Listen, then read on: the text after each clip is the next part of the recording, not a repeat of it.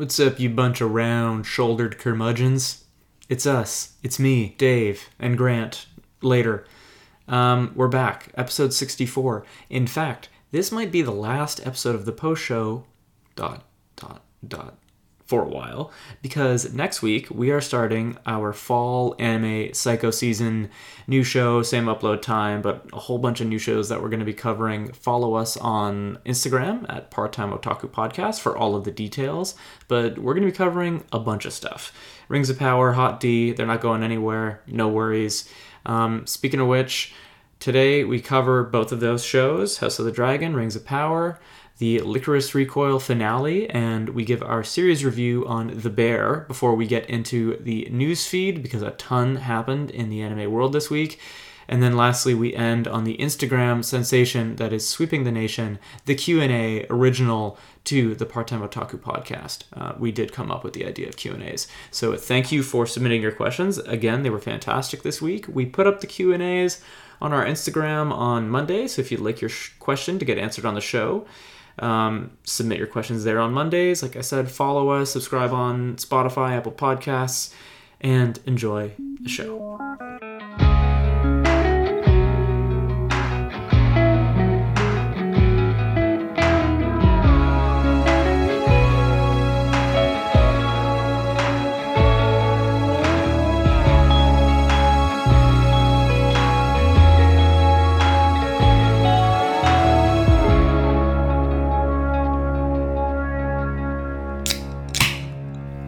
Oh, hey there, Grant. Hey, Dave.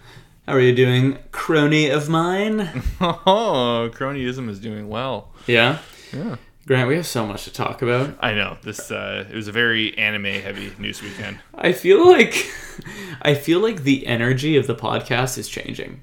Like, I feel like I just start these episodes stressed. Dave, in a good way. That's a byproduct of the coming cycle season, I believe. No, that's exactly what it is. I'm like, oh my god, there's so much to talk about. Okay, shut up. Just start talking.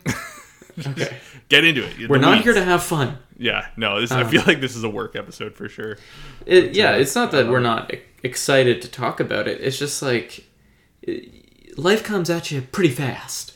I think it's 100% going to be one of those things. The second we're in the thick of it, it's going to be more than fine. We're going to be happy, or it's going to be like on a roller coaster. But it's just looking at it daunting, like a shared file, of all the shows and stuff to talk about and this and that and research and all that. It's a little daunting for sure. But I'm excited. I am excited. It's like they say, like once you're in the eye of the storm, you're just sort of like in that flow. Yeah, we'll rise to the occasion for sure. Yeah, 100%. I mean, we did a 30-minute show on My Hero Academia for like 25 weeks. I think we can literally do anything. Yeah, I think it's so funny because we have this shared document, and just the first thing staring at us on that list is My Hero, and it's hard not to laugh at it. Here we go. But it's funny. It's I guess not nostalgia because we were kind of miserable, but it's still nostalgic, right? A little deja vu, I think, of like, oh yeah, I remember this moment, but it was a different feeling this time last year. It's funny because it seems like such a obviously bad idea now. Like the fact that we covered that in a dedicated podcast format at all. Yeah. Like it's just so, and I'm not hating because I still like the show and I am going to watch this upcoming season. We're going to cover it as part of our fall psycho season, which is going to like soft launch next week because half of the shows will be out by then. Same release date, all that, but just tune in and you'll see it's going to be nuts. But all that said, it's like, it's funny that we even did that. You know what I mean? It's just, we would make that choice today.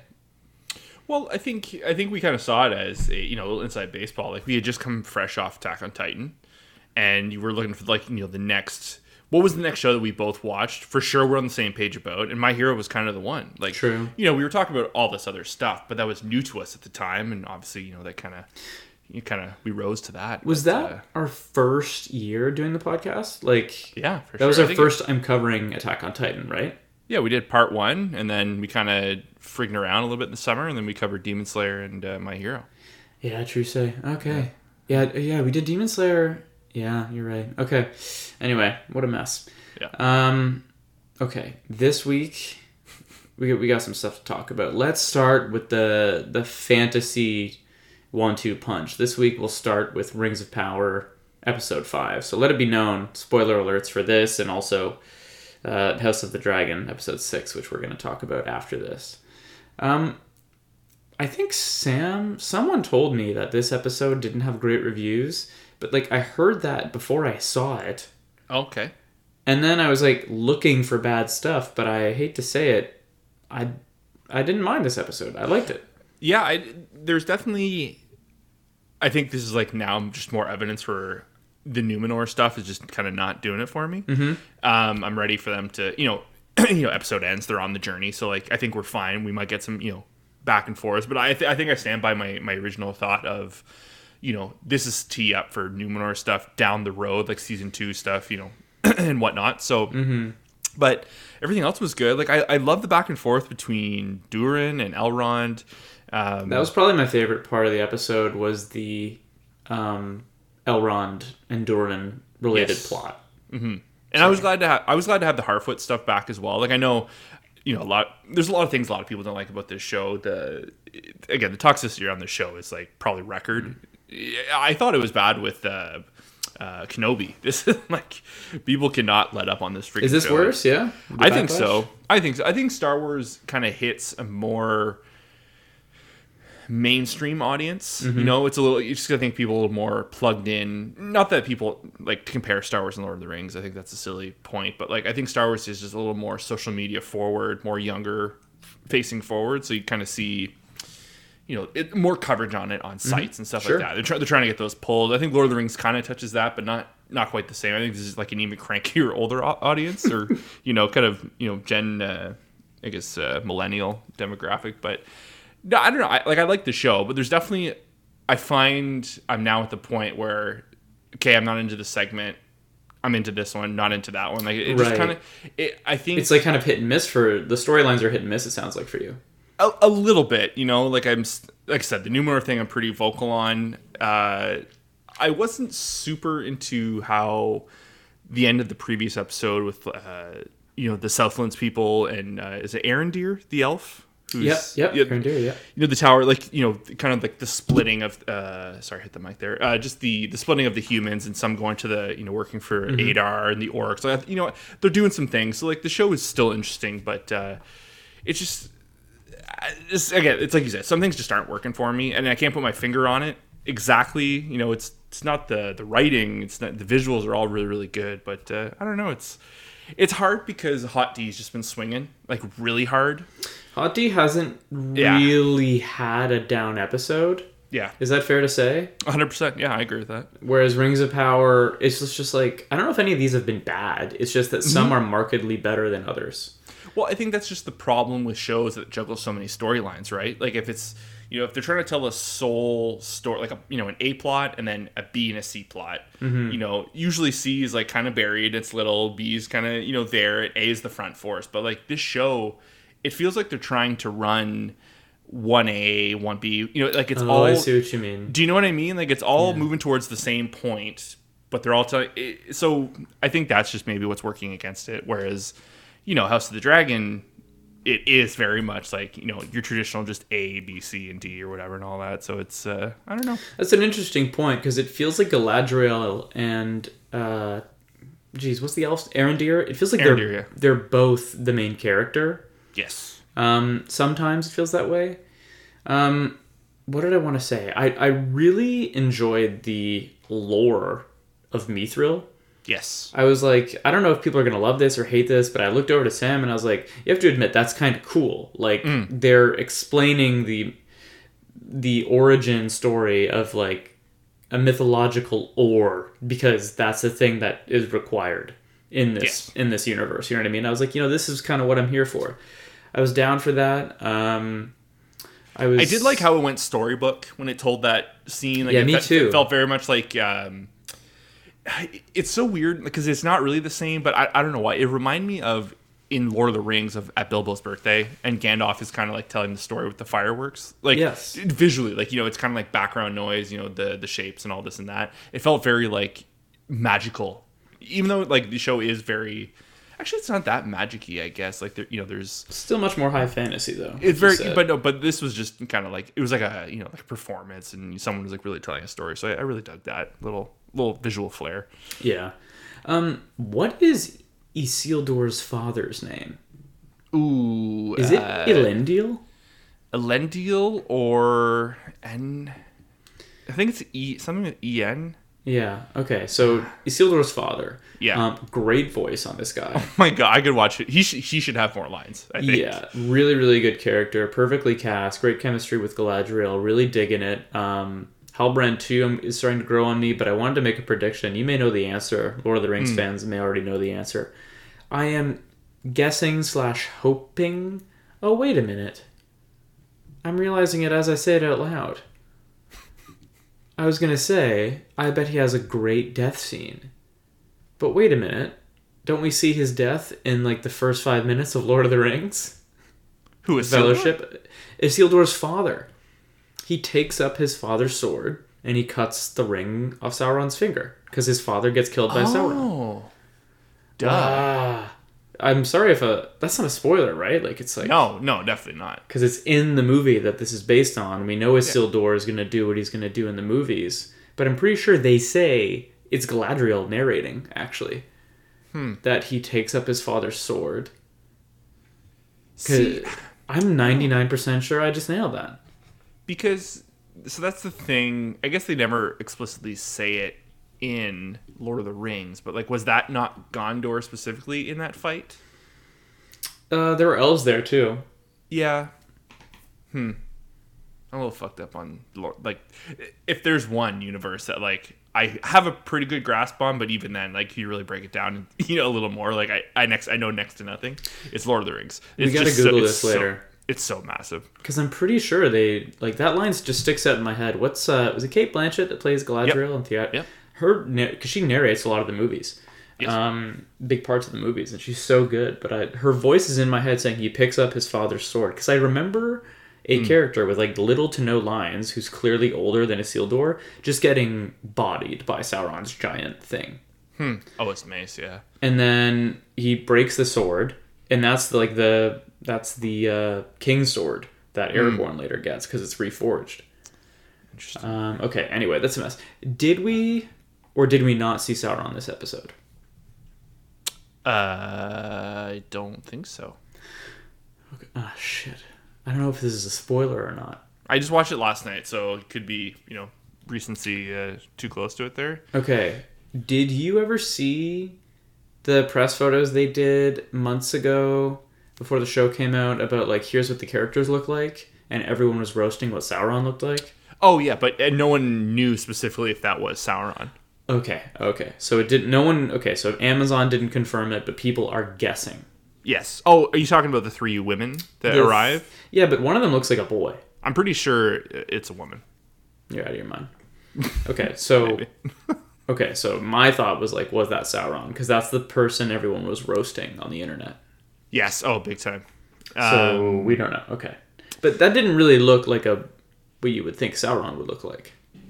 No, but again, they've really kind of hit home. Sauron can kind of look the way he wants. He's Morgoth. That was kind of like their whole thing. They just chose to be.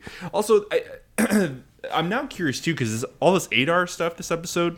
Yeah, like he's clearly kind of like associated to Sauron. Yeah, but it almost sounds like he's just doing his own thing. Like he's trying to show off. Yeah. So it's maybe they're adjacent or they're both just forms of evil. I don't know. Also, can you clear this up? Halbrand. Yeah. Right? He's talking about why he swore to not go back to the Southlands. Is it because he himself pledged loyalty to Morgoth at one point? I believe his line. Like his people, but like not him personally. No, I think like his family specifically, not just like the people he comes from, like his his father's father, like whoever directly, Interesting. So, if you want to get into, the just like the power of an oath, like through maybe like, that's like forever potentially, like his name is tarnished because of that. But I don't know. Okay. I see a lot of people saying like He's like a dead ringer for like one of the ring wraiths, which I thought was interesting. Ooh, that's pretty cool. You know, some people are like, "Oh, is he the Witch King of Angmar?" Also, everyone thinks that. That would be so cool. The kid that found the sword is. Everyone's like, "Oh, that's the Witch King of Angmar." And I'm like, that's quite elite. See, I'm down for all those. I would be super down to find out like the identities of all the wraiths through this show. I can't like. Didn't we meet Celebrimbor as well? Yep, Celebrimbor. That's sure, the I'm not much of a gamer, but one of the few that I've played. Shadows of War. And all Shadows of War is what's the title? Shadow of Mordor. Shadow of Mordor. Sorry, the second one was Shadow of War. Great games, total. It's Assassin's Creed in Lord of the Rings. What more do you want? Yeah. Celebrimbor was such a savage in that too. Yeah, he was such a badass. But anyway, man, so yeah, lots of cool shit. You got me all excited with like, oh yeah, maybe we're gonna find out who's who and how this happens to so and so. But we should fact check if Isildur's father is killed by Sauron in the first like 10 minutes of the Fellowship, because I seriously think he is. The other thing is we don't like. Do we know for a fact this is like the same Isildur, or is this like an heir? Who he's named at? Like, is the Isildur from the movies like Isildur the second or something like that? Good point. Like we know the Numenorians like they can live up to 200 years. Okay, but 200 ain't that long. Right? No, but like that's the thing. Like in the timeline of where that war, I bet you if we sat down and really looked at a timeline of when, because that's the thing too. Like we might be able to find some of this lore of what's happened so far, like in the existing stuff, and kind of track the time to that and compare it. But it seems like such an absurd. Like I mean, not absurd because like Hot D does it and Game of Thrones does it all the time. But to name him Isildur feels so pointed. And so specific. Could be bait though.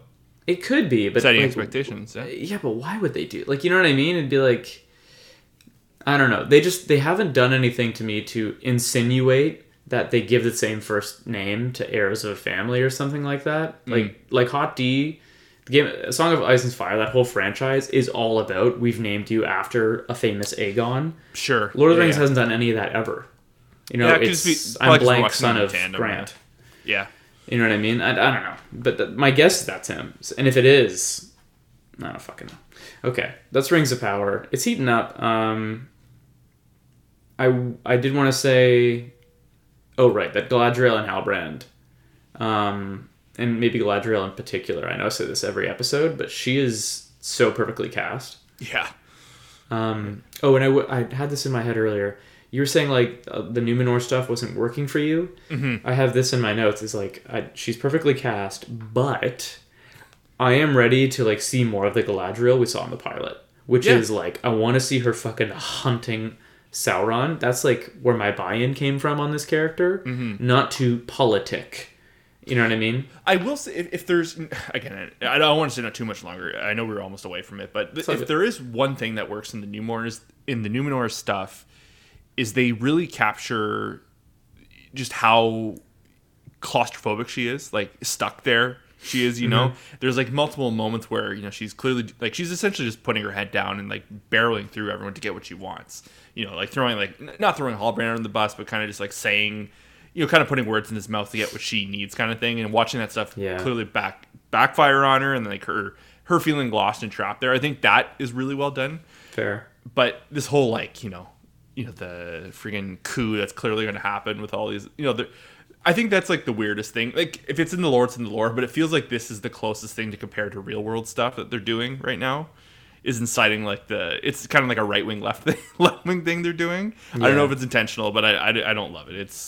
It's in a lot of other media, and I'm not saying I don't need it in Lord of the Rings there, but like it's like there's politics in the Lord of the Rings original franchise. Yep. And in The Hobbit as well, but it's always an afterthought. Like it's always 10% of the movie, not 60. You know what I mean? It's like the Fellowship of the Ring is formed under like political pretense and environments, but it's like a fun, light thing that lasts 15 minutes before we go on an adventure. You know what I mean? Or I'm thinking of like maybe even the third movie, like the Steward of Gondor. That's like a fun plot line that is resolved in the same movie that it's introduced in. And like we move on. None of it was about politics. It's like, all right, let's get to the adventure part. I'm excited for the adventure part. And I think that's just what I'm loving the most about this so far. Yeah. So. A show that does politicking extremely well, where I could watch only political intrigue. House of the Dragon. Okay, episode 6. There's your spoiler warning. I've got the biggest, craziest moment of the episode. You know what it was? What's that? Sir Kristen is the only one that is ageless in this whole universe. Yeah, I guess that's He true. didn't change at all. They at least messed around with Matt Smith's wig. Yeah, Sir Kristen might have got, like, I don't know, an inch or two off the top. yeah. They Like, slicked it. They slicked it back. It's That's not. the same dude. Yeah, It's 100% pretty funny. ageless. They're just like, yeah, I mean, you know, fuck it. We replaced everyone else. They'll get it. Just get in the shot, man. It's all that hate energy just like stuck in him, just keeping him young. Yeah. Isn't that fucked? Isn't that funny? Viserys was a walking corpse this episode. It was a true sight. It was. What was? Viserys? Oh yeah, dude, man, does he look bad? He's like, there's after that scene of, when, I almost called it Daenerys, when Rhaenyra, like, proposes the marrying between, the Hightower kids and her kids and all this and that, and they make their way back to the room, and you just kind of see him hobble in, and I'm just like, holy fuck, look at this guy. It's the hair for me. Yeah. I mean, that's going to be it for a lot of people.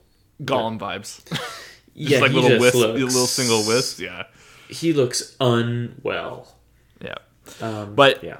What a tremendous premiere for the new actors and actresses this episode. Like, I'm trying to think of any other show that's like had to undergo something like this while being number one, where you swap half the cast. Like, that's pretty ambitious, and I think is it fair to say they stuck the landing?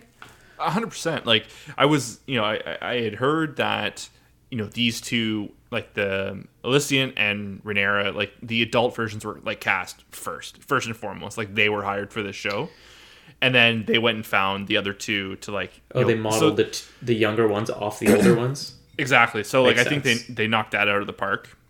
Yeah, And like, they really have the personalities down. Like, the wry coldness of Rhaenyra is like spot on. Yep. Allison is a little different because like she's just cold as fuck now. So like, I think we're seeing a huge personality difference, but it's still like you can feel it. Yeah. You can feel the core of the person feels the same. You kind of called it last week because I think you said like, I can see Allison using her power a lot more. Yeah. Oh, 100%. As the king is sicker, and she assumes, she's on the small council now. She's clearly much more involved in the decision-making process.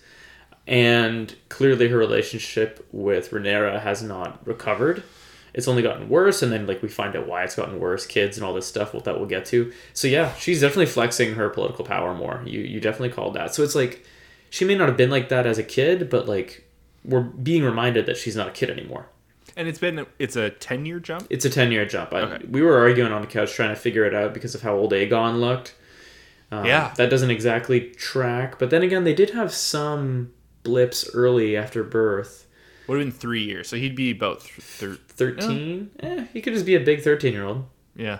That's not crazy. It's so funny. Friggin' serving it to himself with the window that Tommen jumps out. Oh my god, dude, I completely forgot about that. You're totally... Wow, what a complete miss on my end. It's the same shot. I saw that window. I was like, wow, we've seen that before. Oh my god, I hate myself for not picking that up. It's the same shot. Yeah, exactly. It's just his bare... I mean, oh my god. Yeah. That's nuts. Yeah, it's so funny. But yeah, no, I think with Dave, by far, this is the best episode. Like, window shots and all. Like, it was really good. I think it was so strong because I think it's the best since the pilot, because they really tried to ape the pilot in a lot of ways. Just like opening with the birthing scene, and kind of just takes the flow and kind of set up like where everyone's kind of allegiances lie. Just they did so much visual storytelling with that pregnancy scene alone, like the tracking shot, of her like being forced to go see the queen. So you get a little taste of tracking shot. You get a little taste of Allison's like kind of cruelness and all that, and freaking Kristen, holy cow, man! Like, I've never seen a character who's gone from so loved to so people want to punch ever. Sir Kristen. Yeah, pretty funny, eh? Yeah, wild. They did a good job, like doing kind of a bait and switch there with him and Harwin Strong this episode. Like, It's just not how I saw it going, and it was such a cool reveal when the audience realizes, wait a minute, these are all his kids, and everybody knows. Yeah, that was interesting. I think I was a little bummed because I had that ruined for me. I was watching. It's the only time those Alt Shift X movie or videos, like the recap, kind of burned me, because it's just a line of like they make reference to Harwin Strong, and it's like, and keep an eye out for him. And then I thought back to the scene where like he's the one who rescued her when when Kristen kind of like goes to town on was it the Night of Kisses there? Or, oh, is that who? Yeah, he did help her. Because Lionel sends Harwin in to kind of clear the crowd out, and he picks her up over the shoulder and goes away, and so it's That like, oh was damn. him. So then so just like the reference of these watch out for him later. I'm like, wow, okay, so that's interesting. How about Vagar, the dragon, the biggest dragon that they've ever put on screen? So friggin' cool. Like, dude, he had like hair. It was gross. I loved it. It was so they're saying like they make reference to, is it Balon? It was a Viserys' dragon, and it was even bigger than him. Like he just like Balerion, the Black Dread. Yeah. Yeah, I just love all the dragons. Okay, so I'm not trying to flex. This is the only piece of dragon lore I think I know. Okay. And I'm correct me, listeners, if I'm way off on this, but Aegon the Conqueror, the OG, right? The one that came from Valyria and conquered the Seven Kingdoms and united them. I believe he rode Balerion the Black Dread, and it was the biggest one ever. And there's this whole, and I saw like some frames of this today, but I didn't want to look too close. But it's a big thing that the Alt Shift X guy does, and other people on Reddit do, is like, dragons in this universe live way, way longer than their riders, right? Mm-hmm. So like you'll inherit, like Balerion the Black Dread had several riders, and after Aegon died, and King Viserys was the last one before he finally died. And they have his big giant skull that they show you in the pilot. Down in the basement. Yeah. But Vagar is the biggest alive dragon we've seen. So cool. Yeah, it looked like Driftwood, which I thought was like kind of cool. Very, it's so funny that the Driftmark people are riding it, but no, it's really. I'm always up for dragons, like in any media. Like the more dragons you put in, the better. Like the show needs more dragons. I think they're choosing their moments with the dragons really carefully. I remember this was like a really big thing when Game of Thrones started to heat up. Was the HBO and D&D, the guys that ran the show, they were very open about how insanely cost prohibitive CGI is. And even like things for the direwolves, they were having to size up and do a lot of CG on, and the dragons were just so expensive, and they just started getting better and better at it, and you have to figure after like a decade of practice, they've probably come a long way. But yeah, the dragons always look so good. Well, even in this same episode, there's the scene down in the dragon pit where all the children, I love that, all the boys, and they have that smaller dragon that one of Rhaenyra's kids, Jace, I think his name is. Yeah, we're gonna have to get used to all the names, right? I know now the kids are growing up and they're clearly at the front of things, but just that scene of the dragon and watching the kids' excitement trying to get the dragon to breathe fire was really, really cool. The Jakara scene, it's a couple of Jakara scenes actually. It's cool because it feels advanced, but it's it's in the past, right? It's like Daenerys. We watched her have to figure all this out from scratch. Yeah. But 170 or whatever it is odd years ago, there were handlers, there was process, there was ritual and ancestry all based around the dragons, and she didn't get any of that. And you can see how young these kids are figuring it out. Like there's even saddles, like they're just doing it so much more sophisticated than we saw in Game of Thrones because it was part of their lineage. It's the beginning of the end of the the all powerful era, right? Yeah. So it's funny to see like the remnants that are still kind of kicking around for now. But yeah. Okay, so I would say the vast majority of this episode, like you said, is kind of piloty. Like it's a lot of recap and reintroduction, and like here's what's happened in the jump. But the last like 15 minutes or 10 maybe is like action. Yeah. When I say action, it's like more plot development. So what happens? I think the biggest thing is what is this guy's name? Larys? Oh yeah, the Harwin's brother. Wow, evil. Harwin's brother, and he's just sort of besties with Alicent. Well, they really, because last episode he was the one who revealed Rhaenyra's, like, he dropped like the moon tea reference to her. So like, that was like his initial like foot in the door. And 10 years later, I'm sure he's only kind of like pumped more info at her. But I don't get his angle, because like right off the get go, like I was trying to figure out whether if he was working along with his father and his brother to like have both sides. Of like the king's ear kind of thing potentially, but now like I don't know if he's just out for himself. I noticed it's a little Littlefinger-ish, because he has like his own logo. I don't know if it's like and also Varys, like Master of Whisper-ish. Wait, doesn't he literally cut out the tongues of? Yes, yeah. I think Varys does that in the books. Oh, really? I think so. Which is interesting. So anyway, he puts out a hit out on his own family. Unreal. And I guess that's why we know, what we know Harrenhal as, right? It was like this burnt out place. Yeah. And it was destroyed all those years ago, so we got to see that scene. So that was like a cool moment back in history. Well, we didn't see, that's not why it was like a ruin. It was already a ruin. It was because Aegon, when he conquered it, his dragons burnt it to a crisp. Oh, well, but it was still serviceable at in this point in time, though, right? Like what I'm talking about is when we see it again, it was completely abandoned in the current show. Yeah. So the Strongs were still there until this episode, obviously. Yeah. I don't know. Yeah, it's funny. I'm focusing on Viserys and when is he gonna die and who's gonna die, and it's funny how this show does it, right? I just did not think the new Hand of the King was at risk. Yeah. No. Same with his son. And man, how about Laenor's death? What? Oh, wait, is Laenor Daemon's new wife? Oh, Laena, you mean? Laena. I know, this is so fucked. There's so many goddamn characters. Yeah, the girl who rode Vhagar. Yes. And commands him to burn her alive when her childbirth goes awry. That stuff was it was interesting. It reminded me of we'd be jumping back and forth between in Westeros and then everything going on with Daenerys and Essos. Very, very similar to that, with the Targaryen stuff over there. But so what? It's now going to be a 3-way run for the. I'm really not sure where the show is going now at this point. This episode, I don't want to say it's a write-off because they recapped and they did this, but we just need more time with these characters, and we need more time for the dust to settle on the time skip. Because I'm right with you. It's okay, these events are significant, but I don't quite know why. Well, I do believe there's not going to be any more time skips at this point. Now that we're here, everything's happening in real time, so that's nice.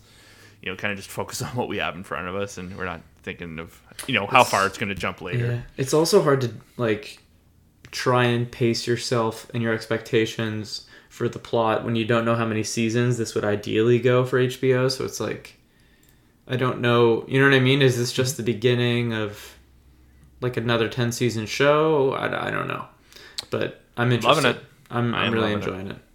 I'm guessing Daemon or Rhaenyra will probably link up, and things are complicated now with the Hand of the King dying. I mean, I feel like the throne is more vulnerable with the Hand dead and Viserys sick as fuck.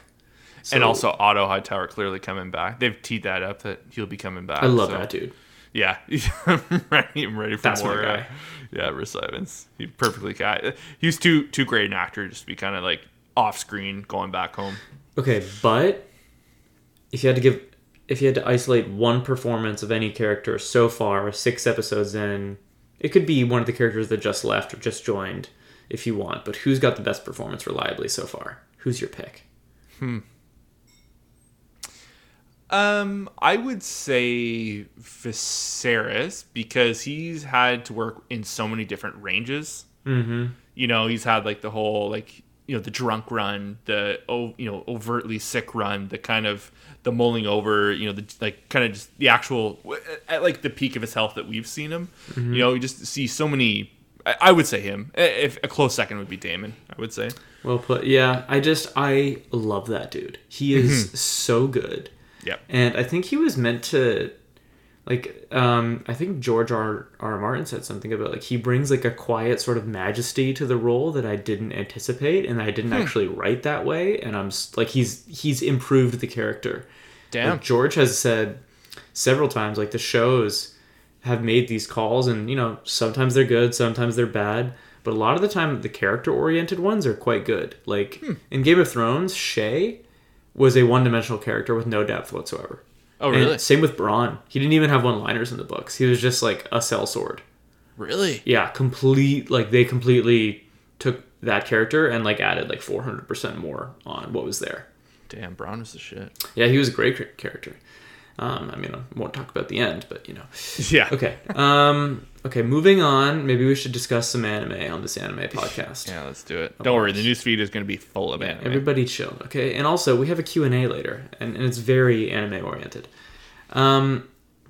Okay, Licorice Recoil, episode 13, the finale. Spoiler alert. Grant, what do you think? What do you think of this? I think all in all, it was a great season. Yeah. The finale did not blow me away. I didn't think it would, based on how the previous episode ended. Mm-hmm. They kind of, not that they kind of just like took the air out of the tire at the end of the last episode, but it's just like how much really more could they do? It was essentially what we expected. There was going to be a moment between Chisato and Majima, whether it was a fight or it was just like a talking moment. And that's just what it was. It was both, you know. They wrapped it up kind of cleanly. It was very well wrapped up, I think. I see a lot of people. So I agree with you. I see a lot of people on the anime Reddit subreddit asking for a season 2. In your mind, ideally, would you do more with this? Would you do a season 2, or are you happy to keep this kind of like a one and done sort of Odd Taxi, Vivi Fluorite, Sunny Boy, like self-contained miniseries? Keeping in mind it's an original anime anyway.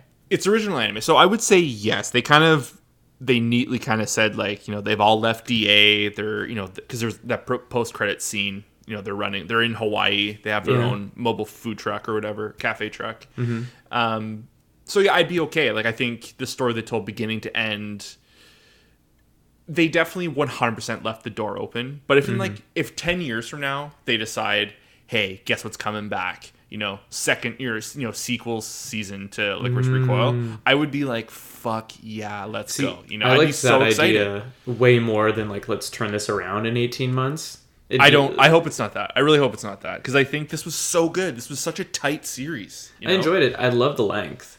Yes. I would be genuinely bummed out if we got like season 2 2023 news, or like a second core coming.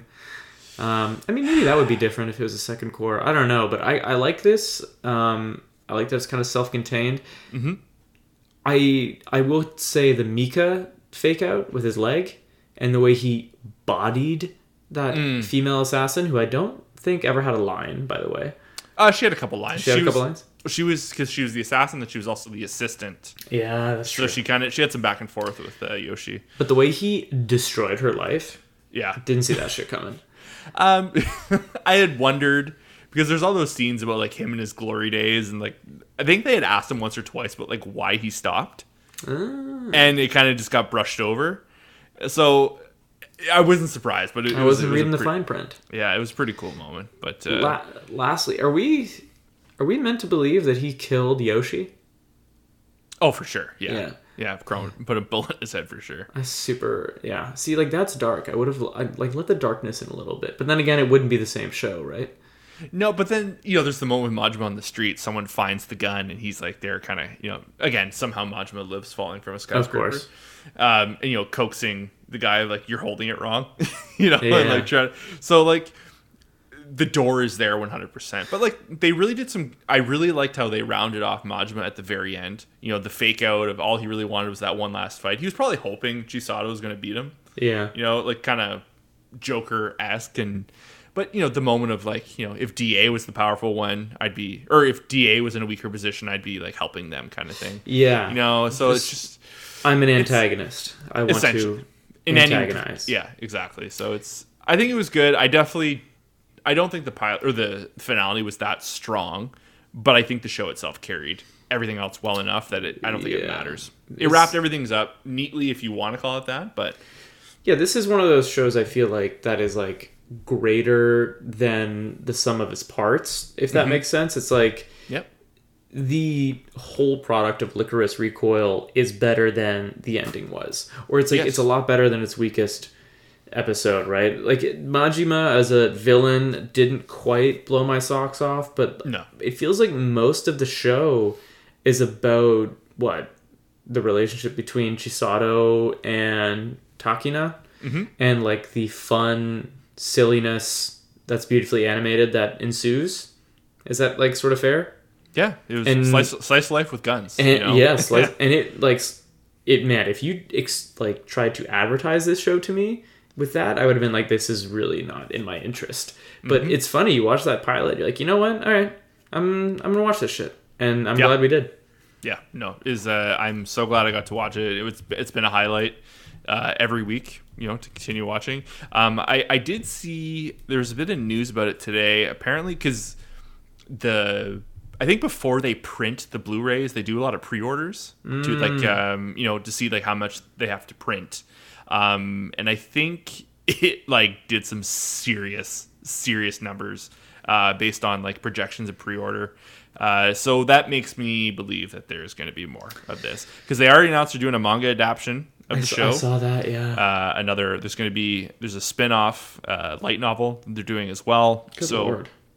it's you know, it's getting like a lot of praise like outside of the anime community as well. Like, you know, Hideo Kojima, who makes like the Metal Gear franchise, is like a known like anti-otaku. Like he kind of like goofs on anime fans, and there's this whole thing about him, you know, finding the show by accident, thinking it was something else, and fell in love with it, and like a lot of people flocked to it over that. So it really kind of just based on its own like working class quality, you know, like the show is just like good, like it just works, and I think that really carried it. You know, I'm just happy to see it. The fact that it's original too, really, I think we should see more of that, you know, Dude, I going mean, forward. think about the originals that we've seen in the last year. You know, we've got Licorice Recoil, Odd Taxi, we've got Sunny Boy, Vivi Fluorite. These are like in both of our top 5s and 10s. Like they're all fantastic. Yeah. It's good to like, you know, I understand like studios don't necessarily make storytellers, and like the whole medium is kind of based on adaptation, but this there's a lot of really good examples. Whoever wrote this, I don't know what his like, you know, history is or what he has written, but if, you know, stories like by this person keep coming out, holy cow, I'm completely down for it. Not so. Yeah. All right, Grant.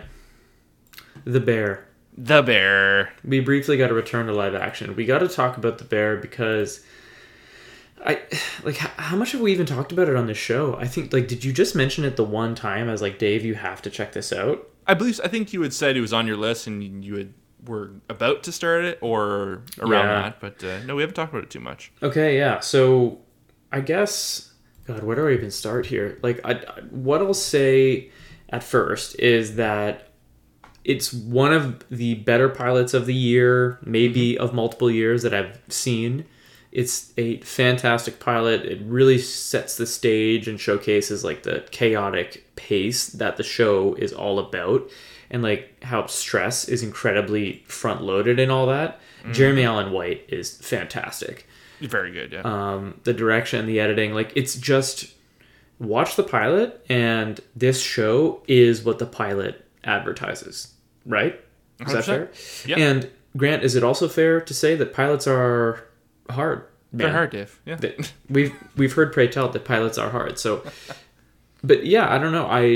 I finished this and I was in the process of writing like this is the best 30-minute show of the year, and then I was like, ooh, it's going up against Barry, and that's the only show that like this that The Bear is kind of in company with. Does that make sense? Yeah. I mean, I'm sure there's lots of great shit, but like I just probably haven't seen it. Okay, you go. So I think by the end, you know, I think this is another cool show that like if they did not make a second season of this, I think that would be really cool too. Totally agree. Because they, in a weird way, it feels obvious that there's a second season, but they did a really cool thing where they showed like the finale you could sum it up as everyone has discovered there is steps to recovery. And Yeah. the fact that they're taking those first steps, that is kind of, if there's like an act, it's like the wrap up of that. So if this never got picked up, which I think it will, because it's doing crazy numbers and people are, reviews at the wazoo there. Yeah. And it's FX, so they're going to make another. But anyways, When a network like this gets a hit like this, like You they don't don't drop let it, yeah. go. They don't give in to their artistic integrity. no, they definitely don't. So but I don't know. Like I really liked it. The kitchen stuff. I'm glad that from beginning to end they never eased up on and again, some of it's a little. They add a little extra fire to it for sure. Just the comings and goings of a kitchen, personalities and behaviors and all that. But they really, from beginning to end, they gave respect to the kitchen and they showed what it actually can be like. And, I can't speak to like the whole Chicago-ness of it all because again, I'm not American and I'm not from Chicago, but it's I don't know. I like how true it was to that. Also, like to your point about Chicago, like I want to say 90% of the show is shot in the interior of that fucking restaurant. Yeah, Like, but it really shines home. They really have that personality. it's kind of, it makes you think of like a bottle episode. This is like a bottle series for the most part. Like there's shots out, like Chicago and its culture are really heavily ingrained into the show for sure. But like to your point, like I can't believe how much of it is just shot inside in the same environment. Yeah, people don't leave those kitchens, so it's very fitting. Like what's the sous chef's name? The girl that leaves and then comes back at the end. Spoiler alert. Is it Sydney? Yeah, Sydney. Like she is making dinner for the guy that's obsessed with donuts, making donuts because they both had a rough one in the penultimate. Yep. And that episode was nuts. That was very stressful to watch that. Dude, that was the most intense one of the series, and it was amazing. But like, she's making him food in the finale, and I was like, this is weird seeing them on a different set. I was like, and then I realized, I was like, holy shit, they're always shot in the same fucking room. Yeah. Also, how, like, after the moment, was it clearly obvious that, how perfect was it that John Bernthal was Mikey? Dude. I saw that and I was like, of course it is. That's perfect. I remember being like, you gotta be fucking kidding me. John Bernthal? Like, it's so perfect because, like, he's just such the obvious guy to nail that role. And it's like, I'm so glad that he did it. He's probably had, like, maybe 60 seconds of on-camera time in the whole series. He has a really good monologue in, like, the scene they introduce him in. Like, he probably goes for, like, a good 3-4 minutes. But, fuck, do they ever... It's... Like, behind all the stress and the chaos and the, like, violent nature of these arguments and of the environment, there's like this like veil or like shadow of like grief. Everyone there is mourning. Cousin and Carmi what a fucking performance on that guy. They're both so fucked up over this guy's death. And like, you just felt like you knew the character from the memory of him that the show had. You know what I mean? Like, he was a part of the furniture, like everything reminded, everyone was reminded of him by everything, where they were, like the environment, the things, the customers and all that. It was really cool. And in the finale, Jeremy Allen White has I want to say 4-minute monologue when he goes to that meeting and he gives the backstory, but like they wait to the finale to give you the backstory of the character. And like, They didn't do it. They kind of did the reverse, right? Like, they did it out of order, kind of intentionally. I feel like a weaker show would have been like, here's why you got to care about the brother, because he was a great guy, and here's their childhood together. It's like, instead of doing that, you just catch references from episodes 1 through 7 of Jeremy's character, like, of just people talking about him. And he would do this, he would do that. Like, the show doesn't just go, okay, hey listener, here's a monologue, take this in so that, like, to be upset when people talk about him. Instead, it's like they're just showing you, look, people are upset. Yeah. You know what I mean? Like, they like went like the long way around, or they just took this different route that I feel like different shows would have done or wouldn't have done the same way. And I think that kind of just like leads to its success, like it's not it's it's funny. Like, you see all the stuff that's being written about it, and you read those headlines sometimes. You're like, come on, like let's ease up on some of this. But then you watch it, and you're like, that is something new. It's kind of refreshing. Even like it's not, it's kind of hard to pinpoint. Like, you have to. Yeah. I highly recommend people to watch the show because I just love when they do shows about food like this, where it's not like, reality TV that just kind of sucks the life out of everyone. This just kind of shows that, the other side of it, and, how it's not pretty. And like I said, they definitely add a little fire to it there sometimes, but it's like, I could go forever on the bear, but it's just one of those things, I guess. I don't know. It sticks out. I had another thought on it, but I already forgot. Oh yeah. It was just how often, and I hate to call it this, I don't want to sound insensitive, but anime has this, everything has this. Mm-hmm. How often does the trope of the dead relative, how often is that used as a motivation for a protagonist? And like, how often are people like sort of shrugging it off, being like, yeah, I get it. Like, the viewer the audience has seen everything, right? Sure. Yeah. It's like, oh look, another, troubled protagonist. I'm sure whatever happened to him is sad. Let's find out in the pilot. I'm sure they're going to shove it down our throat. And like, they kind of don't. They just show you that we're miserably fucked. Yes. You know what I mean? And they drip feed you why, as opposed to like front loading it and being like, here, now you have to carry this baggage and try and understand his decisions as a result. They did the show like kind of backwards that way. I don't know. I fucking love it, man. It's a great show. Yeah. Okay. Good Lord. Do we hit the newsfeed? Huh? Do we hit the newsfeed right now? Let's get some anime, kind of instill some. You want to hit the anime newsfeed back in the show? Yeah. All right. Because a lot of anime happened this weekend. So I don't know if you saw it online. So there was the Aniplex event, online event, and then there was the Netflix one. So Aniplex is I don't know if they're just a publisher. I don't know if they actually make anything. Essentially, like, they run a lot of the streaming site, or I think they had Funimation. But anyway, so I want to rhyme off some of these.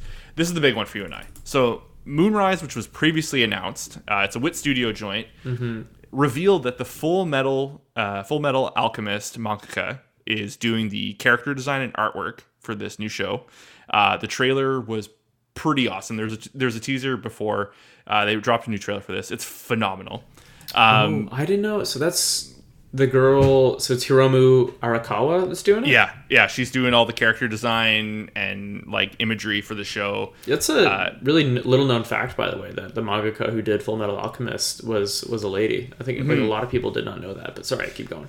Well, it just goes to show how, I think it's phenomenal female characters in that show, and that makes sense because, men don't always nail that. But anyway, so the trailer is phenomenal for that, and apparently it's the director from seasons 2 and 3 of Attack on Titan doing this.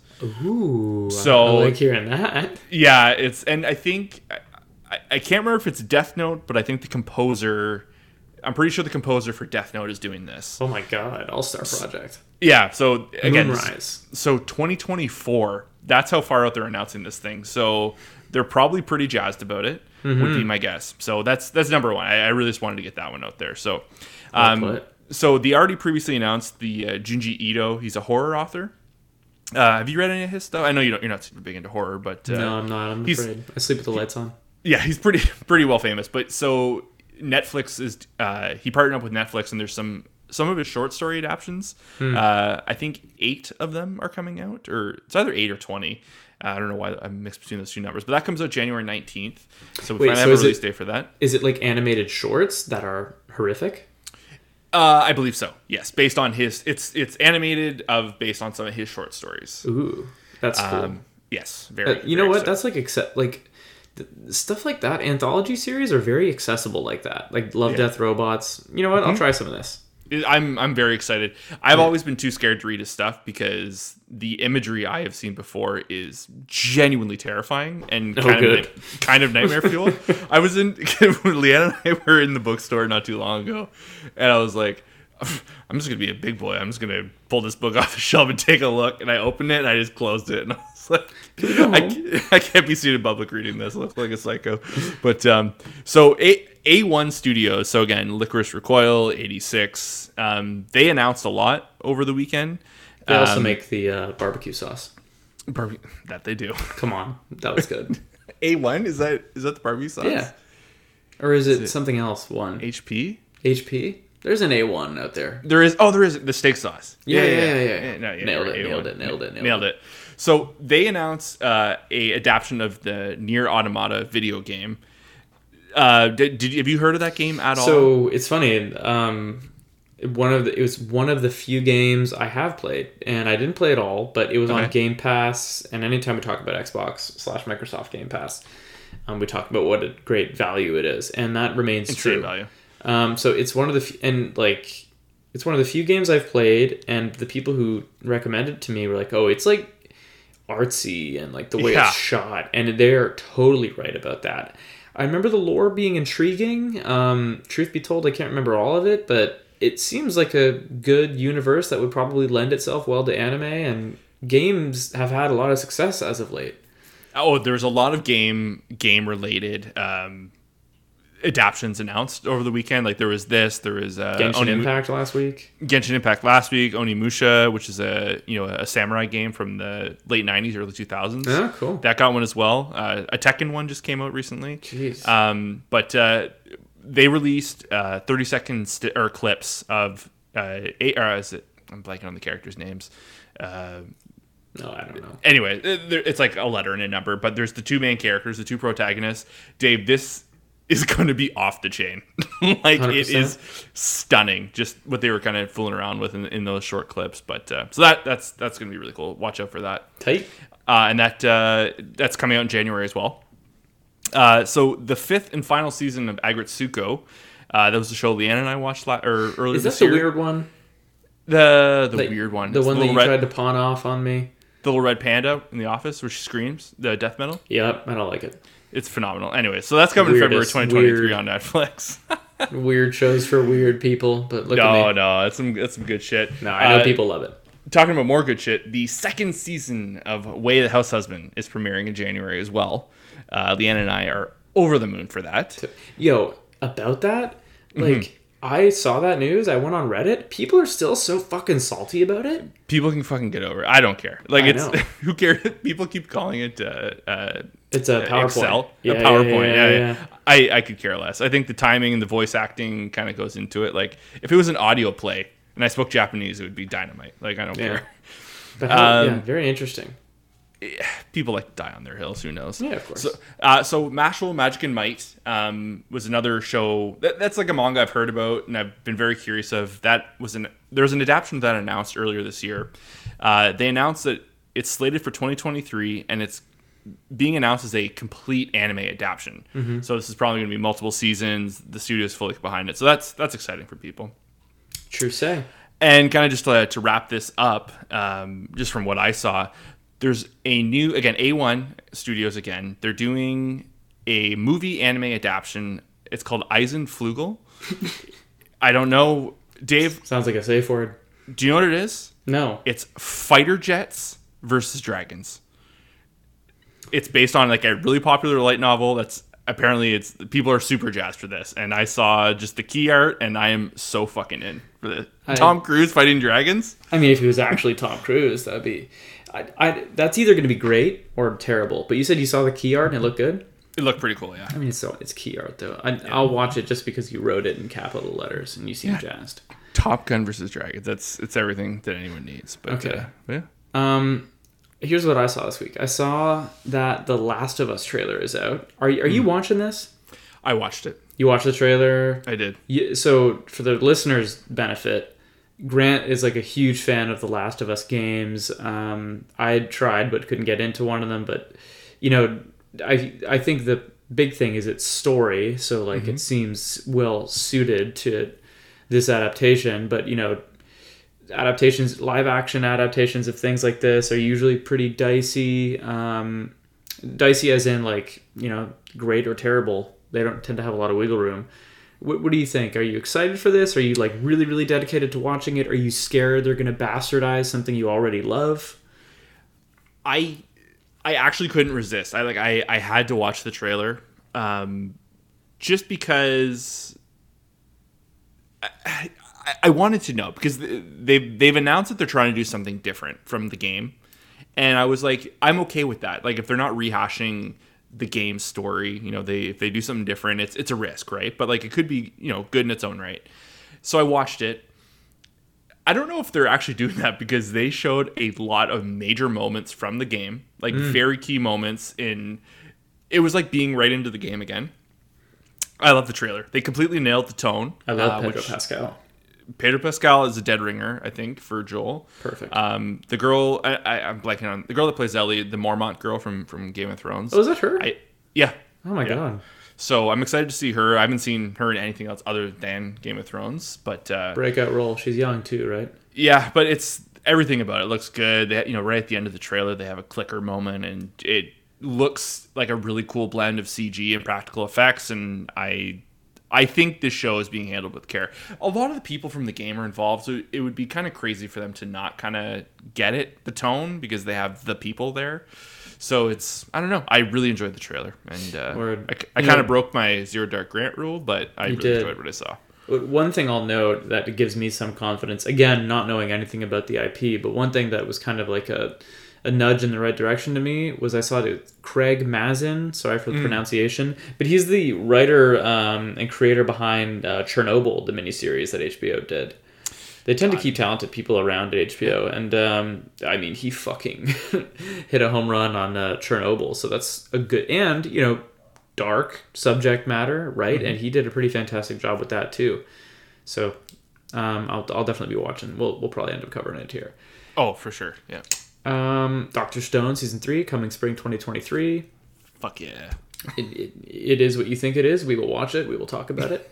Yeah. I didn't know the Witcher stuff, frankly, is a little overwhelming to me right now. There's just like a lot of news that is Witcher related. It really feels like Netflix is like not in on this fantasy race with Prime and with HBO, and they own the rights to The Witcher, and they've had actually like a decent few attempts at bat with fantasy related shit on Netflix. Sure. And I think like they're like, yo, we own the Witcher IP, like we gotta make, we're squeezing everything we can out of this.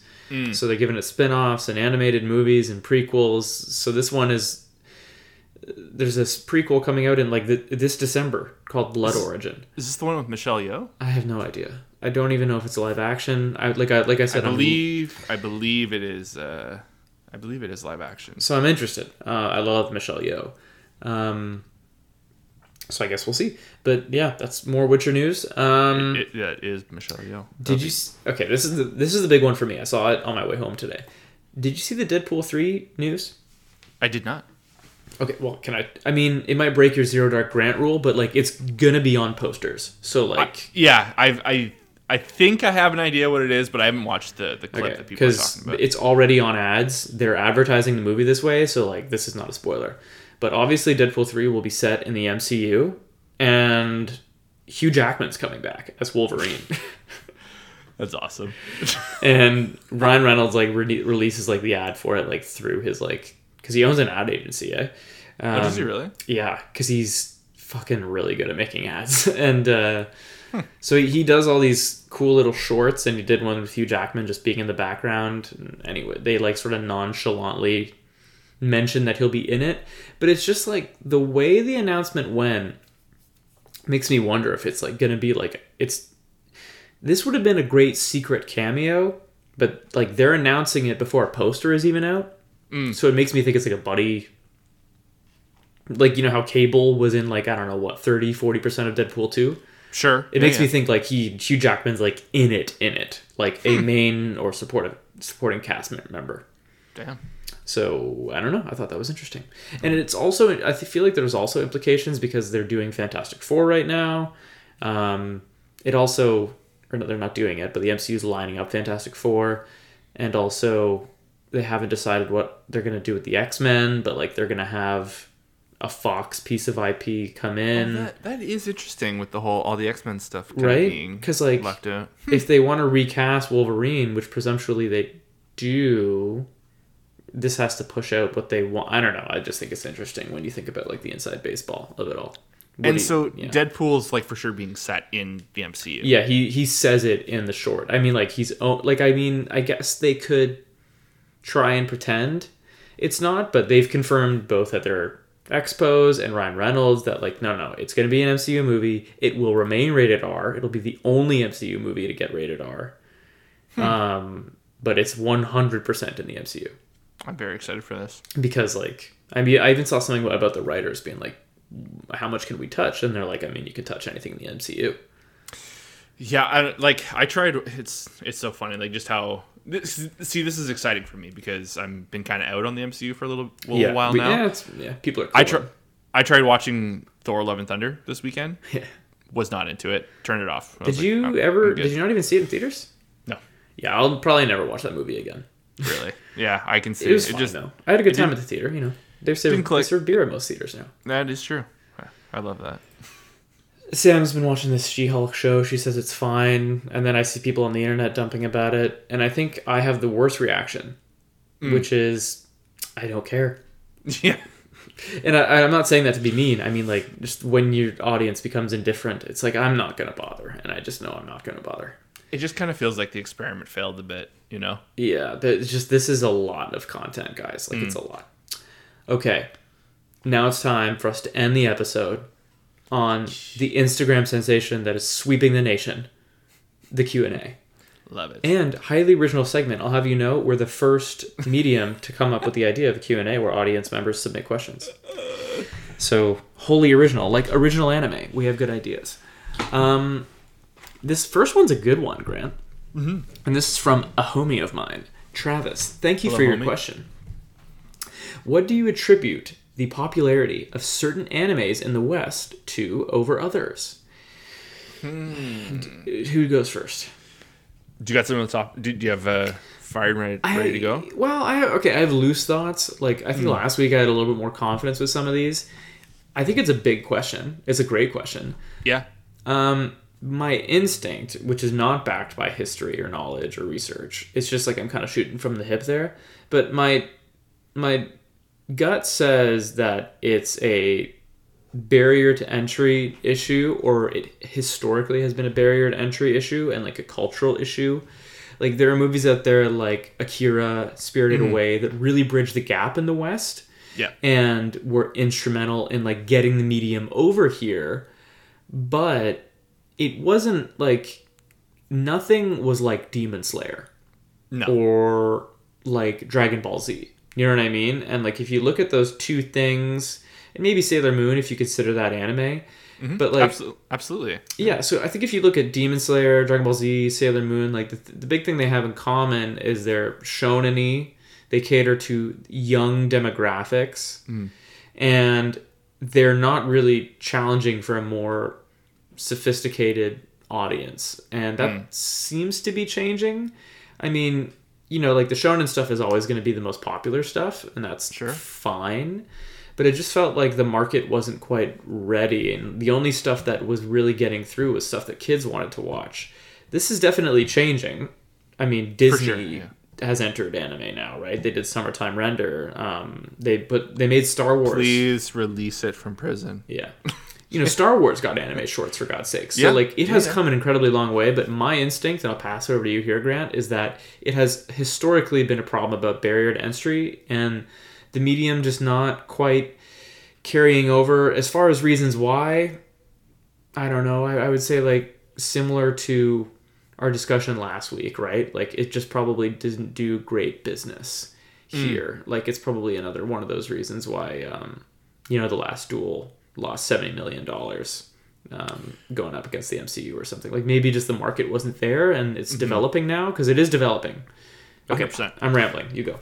So, you know, I think the huge thing, you know, now versus then is the internet, plain and simple. Like most things, you know, you open up all these, you know, forums and this and that. It became easier to share and, you know, share whatnot.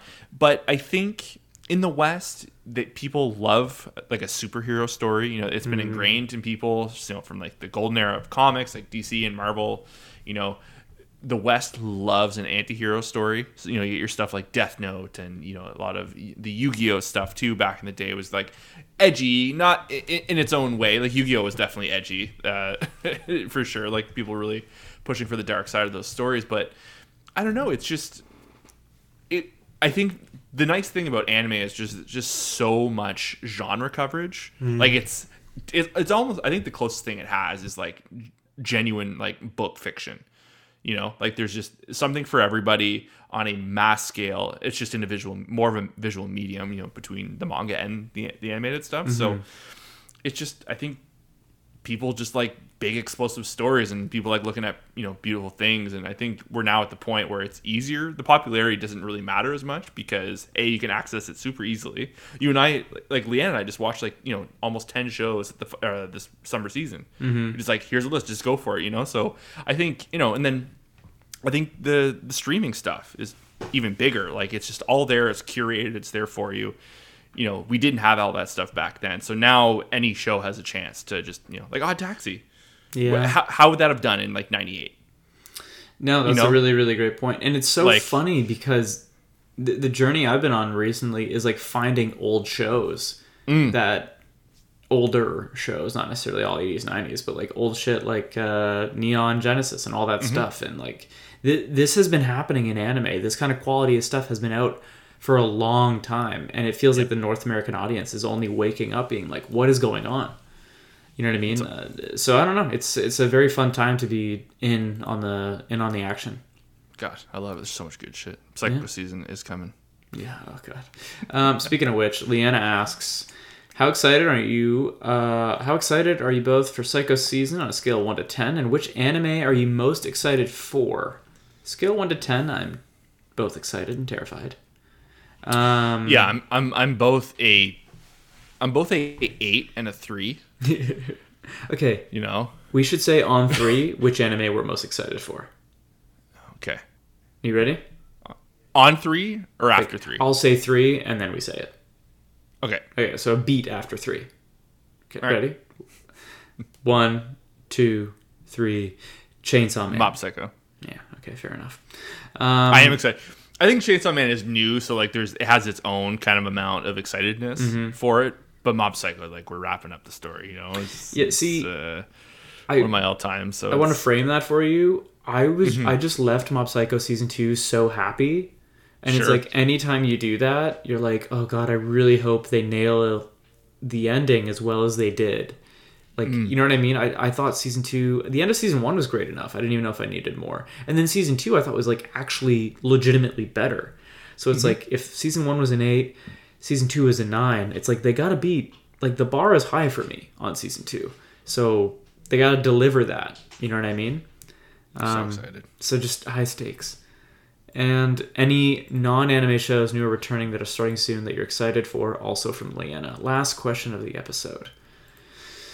Do you got one fired ready to go? No, I don't. Do you? Yeah. I have one, but I don't know when it's coming. Go ahead. Oh, well, there's a show. It's called Dairy Girls. It's on Netflix. What? Yeah, Leanne and I love the show. It's set during the early 90s in Ireland, like during the I'm blanking on what they called, like the times there or whatever, like all the IRA or the IRA and the British stuff, like kind of fighting over this. Essentially, the town of Derry, it was split into two. It was Protestants on one side and Catholics on the other. And it's just a comedy show about these girls growing up in the town at that time. And it's like Trailer Park Boys. You're out of your mind. Meets British comedy. No, it's so fucking good. How and that is comes this out your very, answer? very soon. This. You could tell me, Dave, I just described a fake show that doesn't exist. I would believe you. Like, I've never heard of this. That sounds absurd. It's really good. I'm not shitting on it. I'm just saying I've literally never heard of it. So really mine, I don't even know if it's coming up in 2022, but I thought about this, and we just talked about The Bear, probably Barry, it's coming in 23 is my guess. Severance season 2, I'm ready to kill for. I think they're doing one more of Atlanta as well. It's on right now, yeah. Oh, it's on right now? Okay. Yeah. So that, if it's on right now, then probably that. But I will admit, out of all those that I just mentioned, Severance is probably number one. That show was I don't know what I rated it. I have a dorky Google Doc of ratings for everything I watch. But that thing was approaching a 10 for me. That thing was fucking great. Oh, it was so good. Okay. Jesus. All right, dude. I think this is it. Like, is this the end of the post show for now? Yeah, it's like the season has taken over, and we'll be back with this. But that's the thing too. Like next week, when we're back next week, only 3 of the shows of the Crazy Fall season are going to be, like ready to go. So it'll be a little light. We'll still be able to fit some like Hot D and all that in there. But the following week, it's showtime. Yeah. So it might be a couple of weeks so we can get back around to covering everything. Yeah, true say. So. Same upload time, nothing really changes. The episode might not be called the post show. It'll probably be called like Psycho Season episode 1 or something like that. But we're entering a new age for the next little bit until we get through all these amazing shows. We're gonna mess and futz with the format kind of as we go. Organic learning, fun process. Thank you for joining us on the ride. But there's a lot of killer shows that we're gonna watch and cover.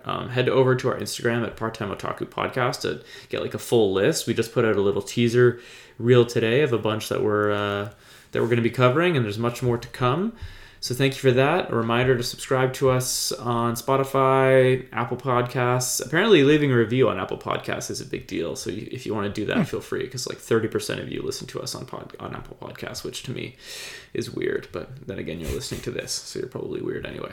Okay, this has been fun. We will see you next week. Grant, say the thing. Bye, guys. Cheers.